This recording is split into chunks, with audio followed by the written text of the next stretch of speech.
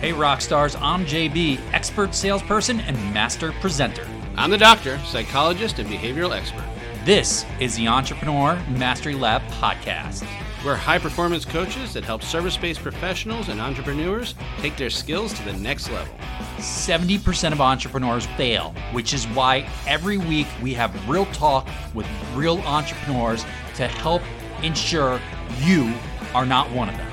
We're also the inventors of the Be Rich mindset, where we rise to mastery, inspire greatness, celebrate knowledge, and help others along the way. So join us in the lab. And now, on to the show. Welcome back to the lab. I'm JB. I'm the doctor. If this is your first time joining us, thank you. Make sure you like, follow, or subscribe. Give us a 5-star review. We do this for you. For all our returning listeners, thank you. We're always grateful for you joining us, whether you're listening to us on the podcast or watching us on YouTube. We appreciate you. We do this for you. If you haven't liked, followed, or subscribed, give us the love. We appreciate it. It's how other people hear about us. Do all those things and do them now. Nothing like a strong call to action. I felt like you should have been holding like a hypnotist thing there while you were saying that. That was my stern. Make sure that they do it. Oh man, I gave you a total opening. You're a Star Wars geek, man. You could have used Jedi powered mind trick or something. Come on, that's all you come up with, Stern? With the hypnotist? I mean, I think you're getting your genres mixed up there. I can do whatever I want. You're not my dad.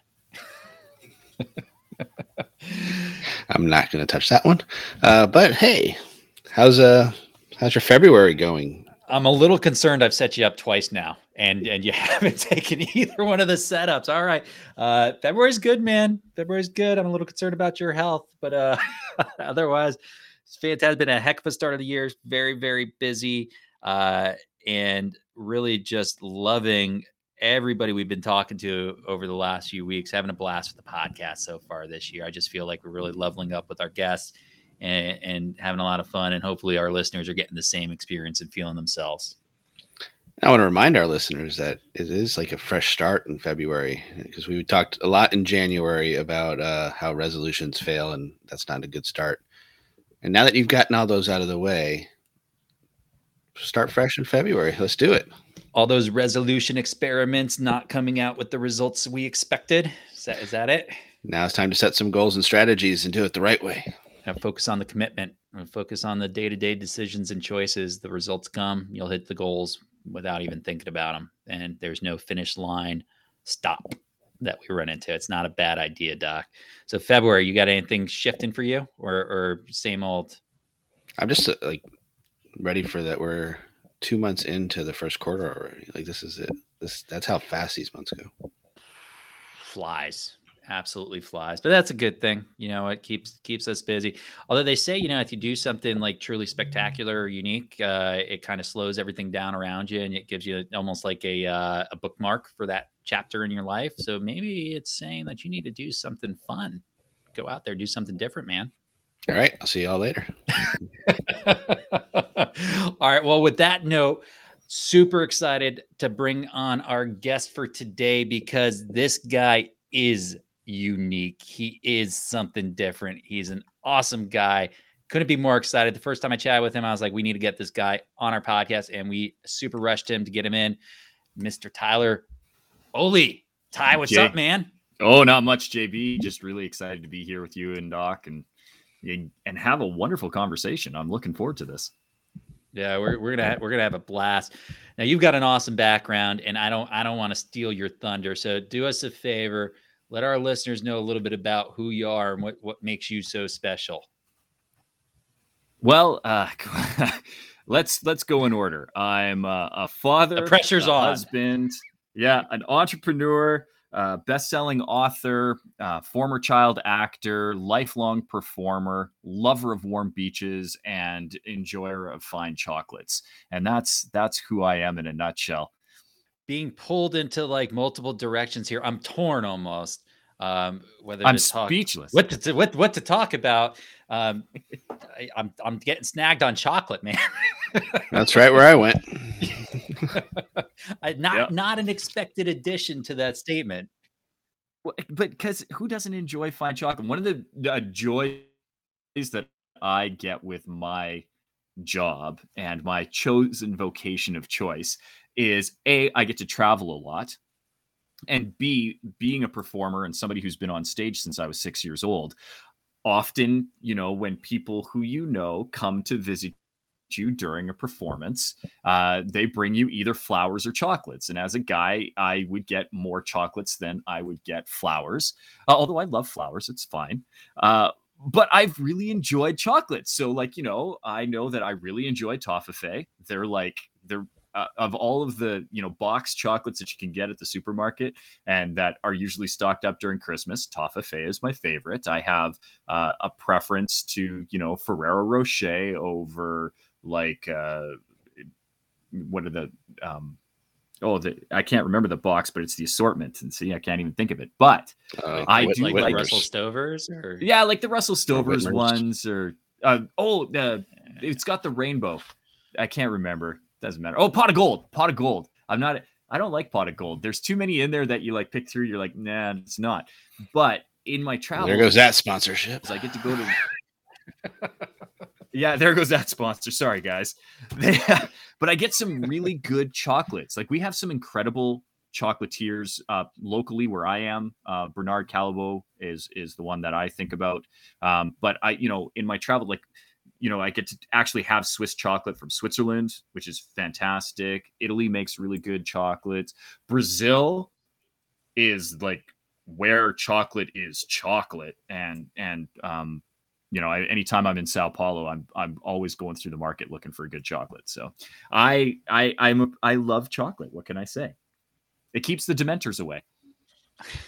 I'm starting to drool over here, I'm getting hungry just listening to you. And I'm not even a big sweets guy. I'm more of a salt guy. So,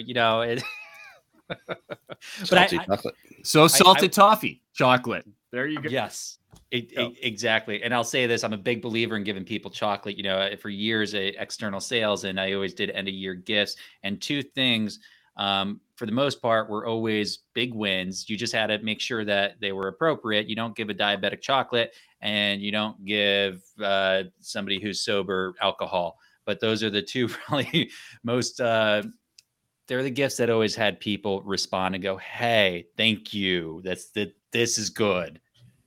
Yeah. No, I defy you. And that's the funny thing too, that you mentioned the diabetics. Even a diabetic will be like, well, where's my blood sugar at? Maybe I need to boost it. I should just have one. Okay. I know, because my father-in-law is diabetic, and he knows how much I love the chocolate, and I see him go, scan. Yep. One. Good. Yeah, that's awesome. Ty, so do us a favor, man. I mean, you shared kind of all the things you're doing. You've got this incredible business you built over the years, and you've got your hand in a lot of the different pots, I guess. Where did it really start? And no, I'm not going to ask what you started as a child actor, but where did everything start, man? What's kind of the genesis story here? Well, it did start with that first time on stage. So 6 years old, getting introduced to the joy and the wonder that is having a live audience give you a round of applause got me hooked on performance. And that really, the die was cast at that point. I really, really, really enjoyed being on stage. It was a thing that I pursued relentlessly and still do. We're going on 36 years after the first time that I ever stepped on stage. In fact, it would have been the 36th anniversary in December. And I've gone and everything in my life has always circled back to performance in some way. So I went to a fine arts high school. And then once I graduated from the Fine Arts High School, moved to Vancouver, because in Canada, it's an epicenter for film. It's Hollywood North. And spent 7 years after graduation doing nothing but acting and making that my sole vocation. I did get really complacent in and around my mid-20s, where I'd been in the industry for 20 years. Most people who have done a job for 20 years decide to retire, and I was no different. One of the things that I loved the most about performance when I was doing it was that it was play and it was fun. And I could, have different outlets and ways of expressing myself that just most people don't get to do. And I got to play with all kinds of amazing creative people, and it was a fun job. But in around my mid 20s, it became a job, and it stopped being fun. And I still remember, I remember distinctly the day that I decided to retire, because I had moved from Vancouver to Penticton because I'd been doing very well, and had enough residuals coming in that I didn't, I could kind of choose my lifestyle. So I didn't have to live right in Vancouver. And so I'd moved to the interior BC, into the Okanagan, which is beautiful, beautiful country. Warm throughout most of the year. Even the winters are quite mild. Great skiing, which I love to ski. So I'd moved to Penticton and was commuting about 3 hours for auditions, which is, as an actor, easy to do because you probably get, when you're at the time when it was really busy, maybe 3 or 4 auditions a week. If you was booking something maybe once or twice a month, it was easy to come down for the film days and just kind of create my schedule around it. I had a little studio apartment down on the beach in Vancouver that I maintained, and then my main residence was in Penticton. But it's a 3-hour commute, and I had come in for an audition, was driving back, and because it's interior in the mountains, you don't get cell reception for about a 45-minute stretch while we go through a national park on this highway. And I was just about to reach the dead zone for my cell phone. And it rang, and it was my agent. And she goes, they want you back for a callback. I said, great. When? And she goes, right now. And in my head, I was like, oh, do I have to? Like, I'm halfway home.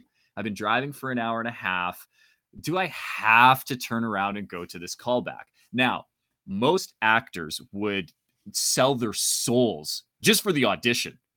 And to get a callback, they're like, who do I need to do favors for to get this thing? And what part of my soul, how much do I need to give away? Where do I sign just to get the callback? And I was going, I don't really want to. And it was in that moment that I realized that maybe I wasn't as dedicated as I needed to be. And there were other people who definitely would want it more than me. So I turned around, booked the part, ironically. And the funny thing is it's a fly-by-night role. Like it might as well be an extra role. And I got paid as a principal performer, which is the second tier. So you have actor, which is less than 8 lines, and then principal, which is more than 8 lines. Remember, I didn't say a word, so I shouldn't have been paid for it at that scale. And I got paid at triple rate. So my agent negotiated for me triple principal rate, which is an obnoxious amount of money, to essentially do a walk-on extra role. And I was like, do you know how many other people wanted that? And I just took it away from them, and I couldn't have cared to even turn around and do the audition. So I looked at my bank account, figured out what was going on, and I decided to take a break from acting and go back and use my residuals for good and go to school and get an engineering discipline. So I, at 25, retired, went back to school, got an engineering discipline behind my belt. I specialized in geomatics, which is a fancy word for saying I studied the earth and did map making. And anybody who's seen Google Maps, I specialized in that aerial photography and creating what are called orthophotos. Those are the Google Earth images. And that's what I did. And I started my own company. That company failed miserably. But when you're in that line of work, your primary client is the government. And usually governments want you to have a health and safety system, especially when you're running 3 aircraft and have a small employee firm. I was employing about 10 people at any given time. So having a health and safety program in place is very critical because people don't like it when planes drop out of the sky. And so I used that safety information that I had to gain when the company did collapse. A friend of mine who was in construction said, I have this big multi-billion-dollar project up north and that I'm involved in, and I need a safety manager. You have all of this safety training from your company. Would you be interested in upgrading your certificate and becoming my safety manager? I said, sure, why not? And then when I was on that site, I was around a lot of very large businesses. Like, it was a very large construction site. Again, just under $1 billion for this project. Wow. And they, there were some huge executives that would walk through that building on a weekly basis, and we all have to have these safety meetings. And eventually they started to recognize that I was able to lead these safety meetings, and they weren't boring. And they would ask me, what's your secret? And I said, well, hey, look, I was an actor. I tried very hard in my professional capacity to kind of hide that and push it away and be like, we don't talk about Tyler before 25. But they would all ask, and then they would start to Google, and then I'd have people come up to me and be like, is it true you were in Freddy versus Jason? I'm like, yeah. They're like, did you get to meet Freddy Krueger? I'm like, I actually morphed into Freddy Krueger. Yeah, I got to meet Robert Englund. He's really cool. And they'd be like, were you in Carrie? I was like, yeah, I was in Carrie. And they would just list off, and they'd ask. And, and these are executive, CEOs and CFOs in suits wearing construction hats coming to me all excited about a horror film that I did in my early 20s. And so it was entertaining. And I would say, listen, this is the key to a good performance. And then eventually one of the execs just asked me, he's like, hey, could I pay you to coach me how to do this? Because I have to give all these keynotes and I hate it. And I said, sure. He's like, how much would it cost? The other coach that I was working with was $5,000 a month. I'm like, it won't be that much. I was like, in my eyes, my mind was blown that people would pay that much for my knowledge. And at that point, then the wheels of entrepreneurship began spinning again. Because again, I've been self-employed since I was 6.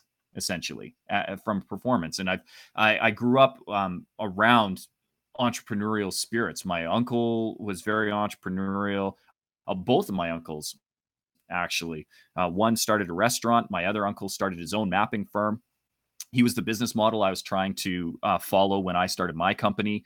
My father was very entrepreneurial before he passed away. And when my mom, the next serious relationship that she got into, he was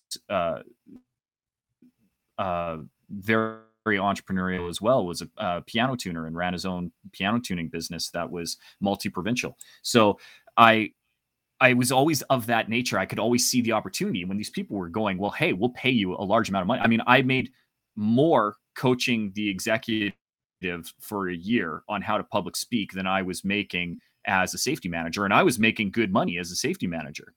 So eventually what ended up happening was I combined it all together, created a training program. And now I have a 2.5-day seminar, a 5-day workshop, and then private coaching to help particularly the C-suite and executive level speakers who need to use communication effectively, but oftentimes either shy away from it because they don't like doing it, or are really ineffective with their communication style, and helping them fix it so that they have a better impact on the people that they're trying to lead. That's a heck of a journey, man. I mean, there's a lot there. I'm curious. What kind of was the experience when you first started working with these execs and these CEOs? And I'm really curious, what was their experience after working with you? Well, I'll tell you, at first it was a little intimidating. Like, I'm not going to lie. I'm not going to be like, oh, no, it was easy. That was easy, because I was doing my thing. I was like, there was at first this real hesitancy for me because they're paying me as an expert. And I'm like, I'm not an expert.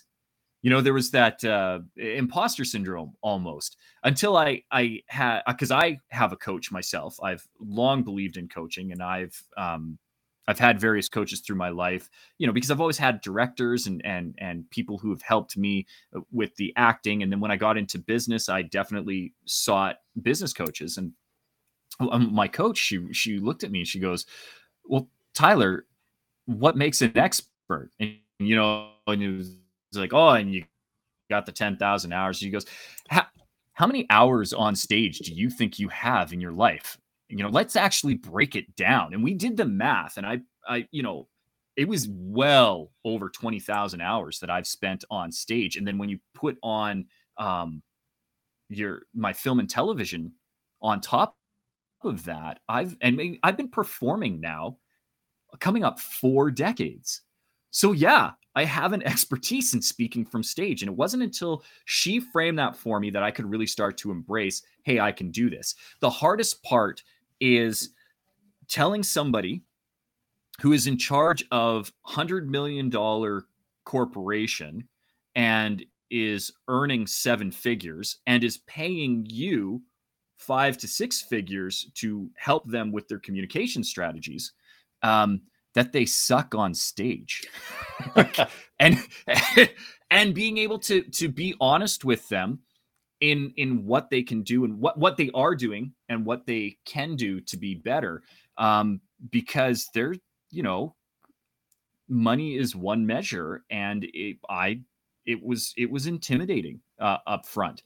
But then I realized that they valued my input. And on top of that, one of the things that I like a lot about working with the executives is they don't have time to waste. So they want the fix and they want it now. And you're like, okay, well, this is what you do, and you do it now. And they're like, great. And a lot of times they're the people that I work with are very action oriented and implement right now.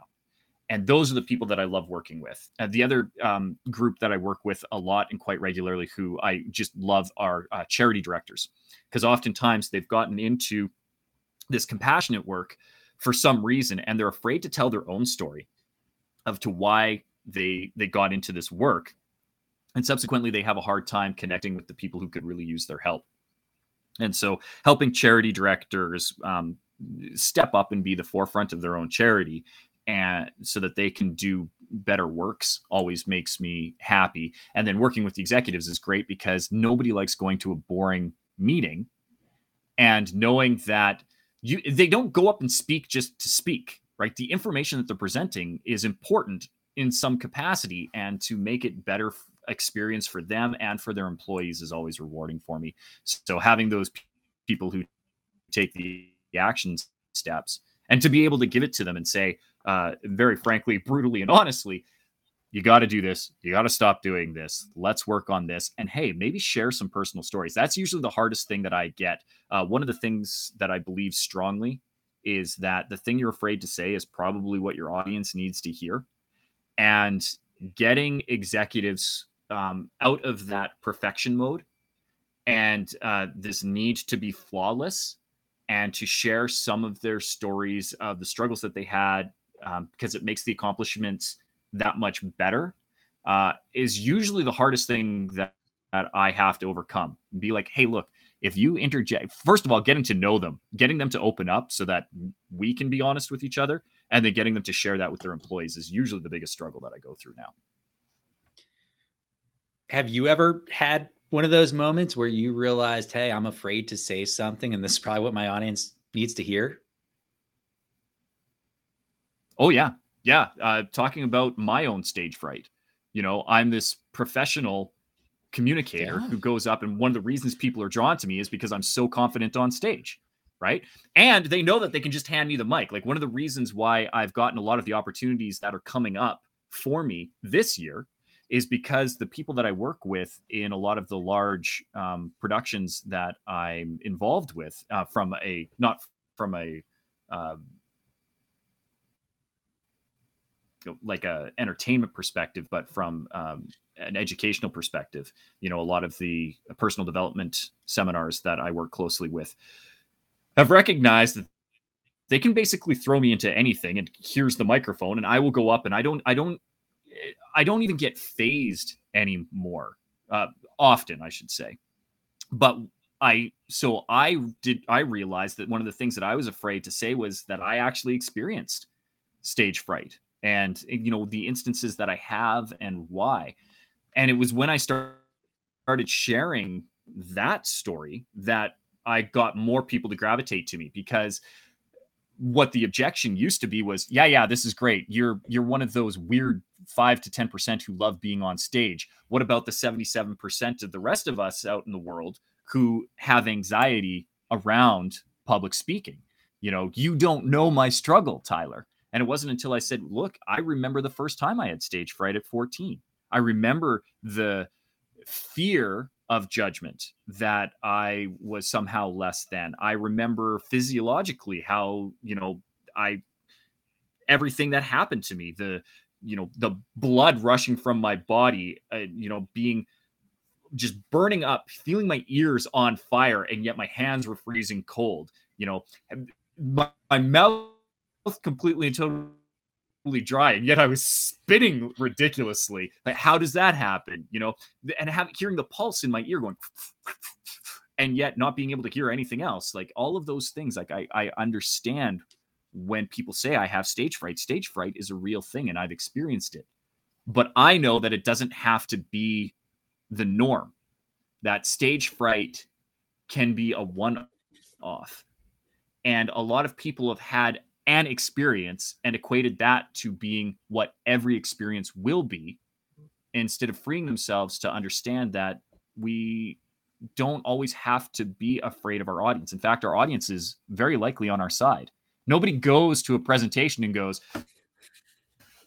oh, I hope this sucks. I hope this speaker just bombs and has absolutely nothing valuable to contribute to me. I'm really hoping this will waste 45 minutes of my time. Nobody does that. We go in eager anticipation, and we're almost masochistic in it. I guarantee you, at least once in your life, everybody in the audience right now at some point has heard a movie review. Their friends have panned it. They've been like, that was the worst movie ever. I can't believe it. And yet it'll be on TV late at night. And you're like, well, it can't be as bad as they figured. And what do? You turn it on. Because why? You're hoping. You're like, well, I can't be that bad. Can't be that bad. Escape from New York was good. How can Escape from LA be that bad? Sponsorship ruined. Sorry, Doc. Sponsorship ruined.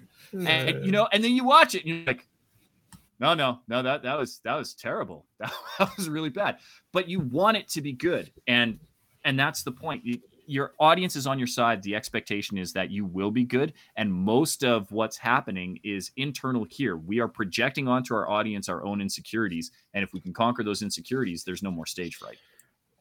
I love that, man. I mean, we talk about all the time on our end that, this stage fright, if you think about who's in the audience, you either have supporters or indifference. And it's really one or the other. I mean, there's never maliciousness sitting out there like, I hope he fails type of situation or she fails. No, it's like they either care, and if they care, they want it to be good, or they just don't give a crap. And they just have to be there. And in that case, they're not listening anyways, right? You don't have their attention. There's nothing negative there. Well, and then here's the thing. I love the passively indifferent, because they are the blank slate, and the people who are on your side, great, they're on your side. You don't really have to work to earn their trust or their respect. But it's the people who are passively indifferent. That's the most rewarding. When you can have somebody who came and was like, oh, my boss told me I have to be here for the next 8 hours. And all they want to do is find their cell phone and check what's going on and kind of be in the back. Those are the people who I love to win over. And that's always the biggest reward for me, is when you can take somebody from passively indifferent to a supporter. Because you're right. If they actually weren't on your side, they just wouldn't show up. Like that's the reality. We as a human species are incredibly self-serving. And if we don't want to be somewhere, we will find a reason not to be. Right? I've got this other appointment. I've got this meeting. I've got a cough, and we shouldn't go anywhere if we got a cough. So I should probably not show up. And that is the reality, that the people who are there, as you said, are either passively indifferent or they're on your side and they want you to succeed. As someone who ran a comedy club for a while, I will say that is probably the one outlier, because there are some people that love to go to a comedy club just to heckle the comedians, and watching some of the comedians shut that down has been fun. But I think that might be the one outlier that just came to mind. But here's the thing, Doc. Even the people who are heckling aren't there. They're there with a malicious intent, but they actually don't want the comedian to fail. Do you know what I mean? They're there. They want it. It's almost wanting to see what the response will be, because it's unbelievably narcissistic. When you are heckling a comedian, what you're really saying is, I want to be up on that stage and I'm not yet. And this is the way for me to steal some of that attention and get some of that thrill from you. They actually don't want the comedian to fail. What they want is the attention. I love watching comedians when they just destroy hecklers. That is one of my favorite YouTube distractions on the planet, is getting to see that happen. So I would agree that there is some narcissism in there, and that there is a little bit of maliciousness in there, but I don't know that they actually want the comedian to fail. And Doc, I'll have you know, I've never heckled a comedian. I'm just saying that, man. But Ty, I agree with you. Did you have to say that because you know you're a narcissist, or like what was the qualifier there, JB? I think you call me out for being a little self-focused sometimes is all. I mean, I don't know. I agree though, Ty.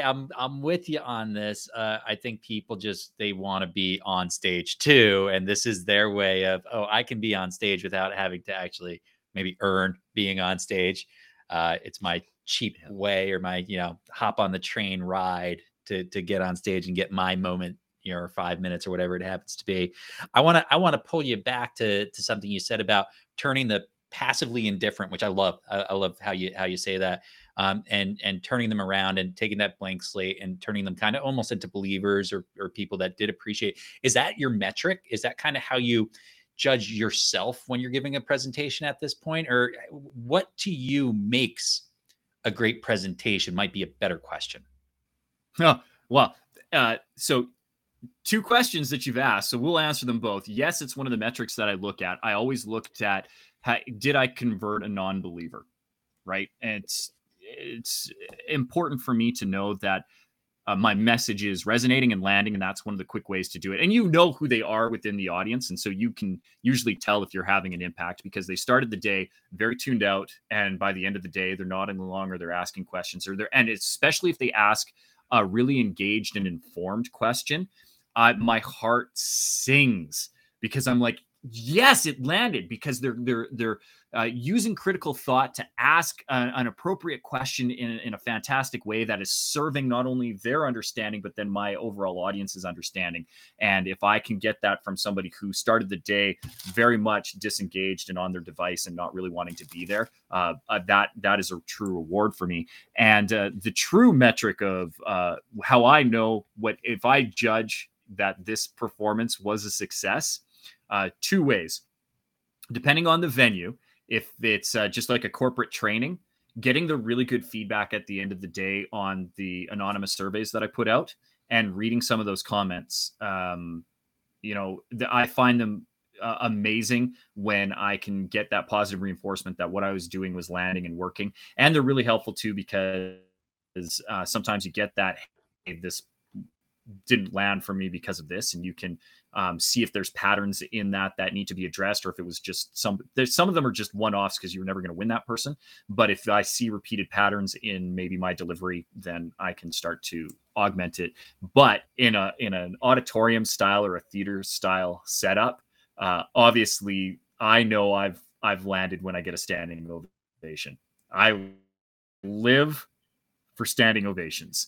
I want standing ovations. And in a lot of my training sessions, one of the things that we'll do is get people to experience what it's like to feel that, because I think it's one of the most rewarding things on the planet that anybody can experience. And it's how I know I've done good. Doc, have you ever had a standing ovation? All the time in my mind. Those are the best. Right? The only ones that really matter. The ones up here. I mean, every time I say something to my dog, he gets up and comes running over. So I'm taking that as something too. That Just counts. Take what you can. Yeah. You know what? Do you ever need a friend or to feel loved, get yourself a dog. And if you ever want to feel ignored in life, get yourself a cat. I always wondered about that. Yeah. Well, Or get married. yeah. You're talking to two guys who are married. You know that, right? Exactly. We literally are. We cannot say a word here. We're not allowed. I plead That's why I said it for you. There goes my standing ovation with that crowd. Yeah. They're not sponsoring us either. Thanks. Ty, so really, really interesting. The transformation I'm sure you've seen with the clients that you've worked with is probably in a lot of ways dramatic. And I'm just in my head, I'm remembering back, I come from a Fortune 50 background. So I've heard CEOs speak, unfortunately, more often than maybe I'd like to hear CEOs and executives speak. I think there's a massive need for this training. What's some of the feedback you've heard from them after you've worked with them? Just kind of what impact does this training have? Because we're huge believers in there being kind of a big need there that people ignore. Well, most of the feedback that I get, that like the real feedback that I enjoy is actually not feedback directly from the executives themselves, but from their employees. So a lot of times I have gotten emails from people who are like, I just wanted to thank you. We just finished our annual AGM, and last year's was so boring, and we know that XYZ was working with you, and this year was so much better.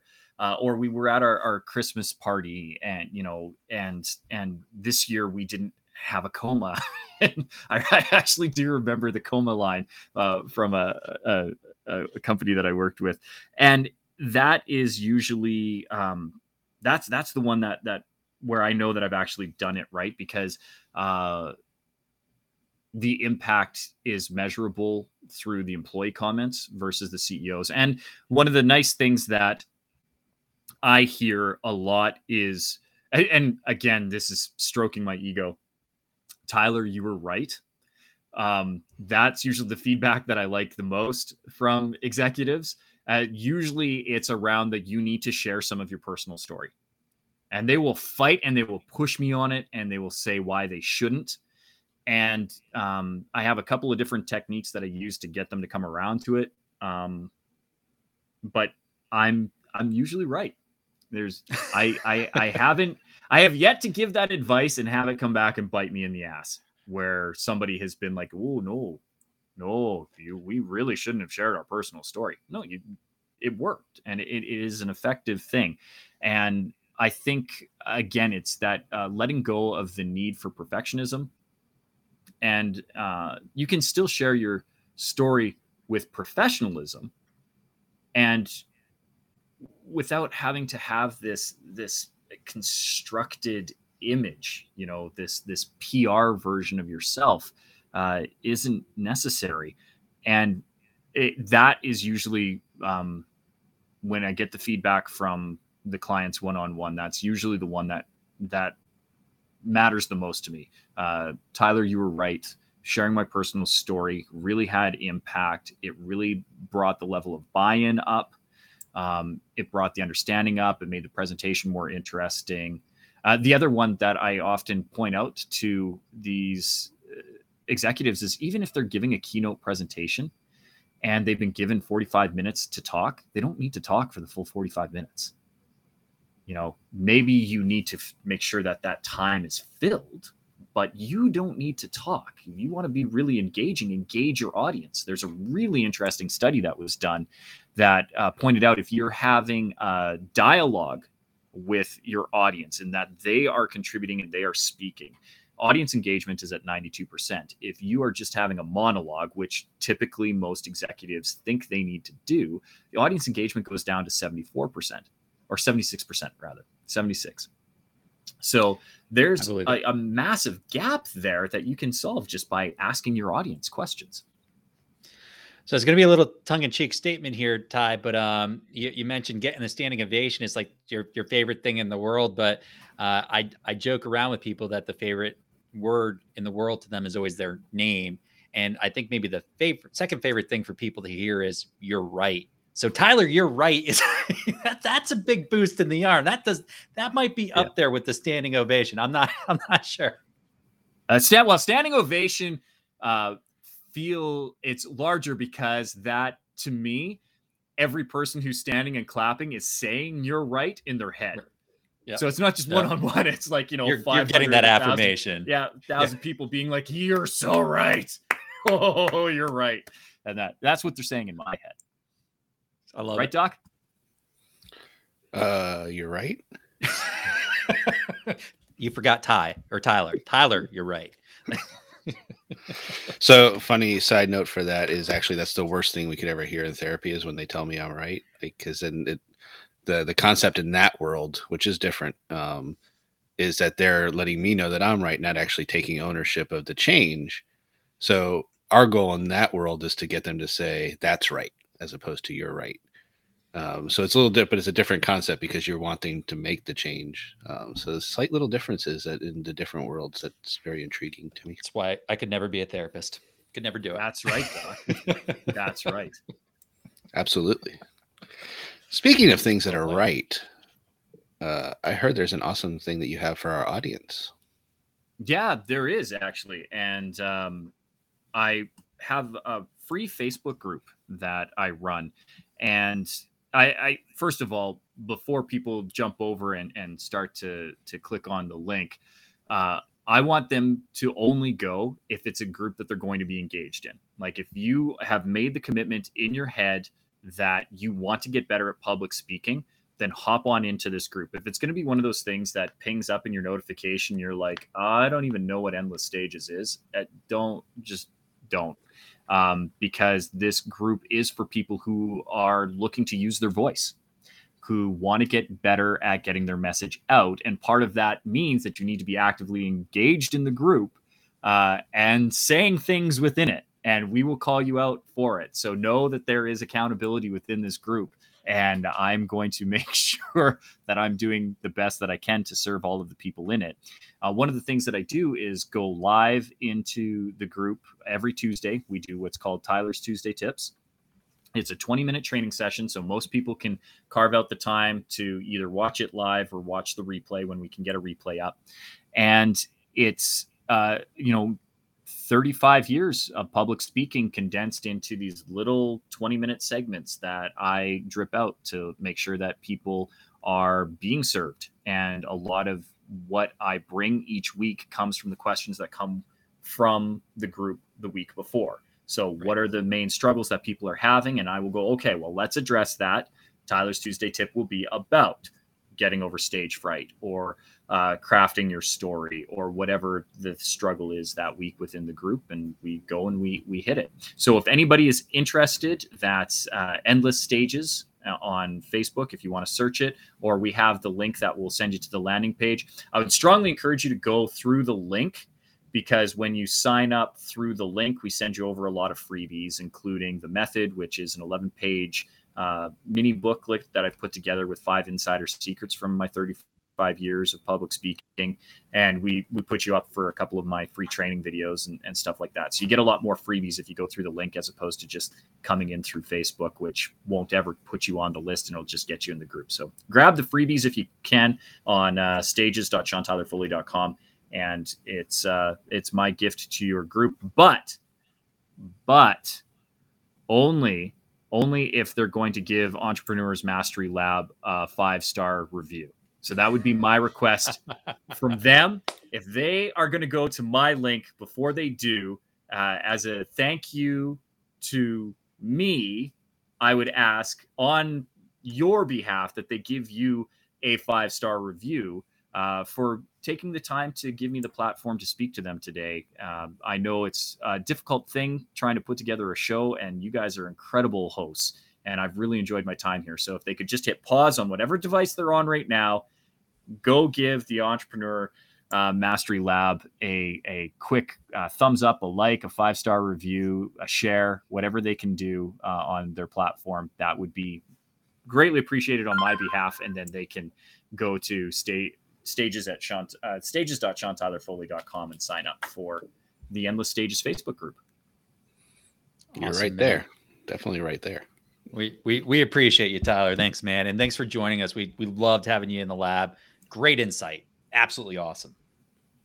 Well, thanks for having me on, JB. Thanks for having me on, Doc. I appreciated every minute of it, and I look forward to the next conversation we have. Oh, yeah. Definitely no doubt about it, man. Thank you. Right. Well, I got some great feedback there from Tyler, Doc. I love talking about public speaking. I love talking about presentation. Performance is fantastic. The comment on the passive indifference, I just 100% agreement on that. Very cool. Yeah, again, similar messaging to what we talk about all the time. A lot of crossover. I feel like I say that a lot with our guests, but it shows that we're on the right path, that we're doing the same things that everybody that's successful in their world is doing, because it brings value to the people that we work with. And as someone like yourself, who is an expert in the presentation style and getting people on stage, I mean, I felt like I was listening to you talk for quite a while, because it's, just that similar same message. Yeah. He and I are definitely cut from the same cloth in a lot of ways. My childhood didn't have any experiences in films per se, but it could really vibe with Tyler and what he was saying. Home movies count. Yeah. So as you heard the man, check out the Entrepreneur Mastery Lab. If you're not a part of it already, give us a 5-star review here on the podcast. Like, subscribe, follow, share, whatever you can do, and then get your butts on over to Tyler's Endless Stages. And make sure you join him there too, because he's doing some fantastic things with the people he's working with. And while you're in that joining mood, check us out on social media at jbandthedoctor.com, or come by our website. Scroll around to there a little bit at jbandthedoctor.com. I think I said that twice, but at jbandthedoctor and jbandthedoctor.com. It's all the same. We'll forgive you, my friend. All right. JB out. Peace out, yo.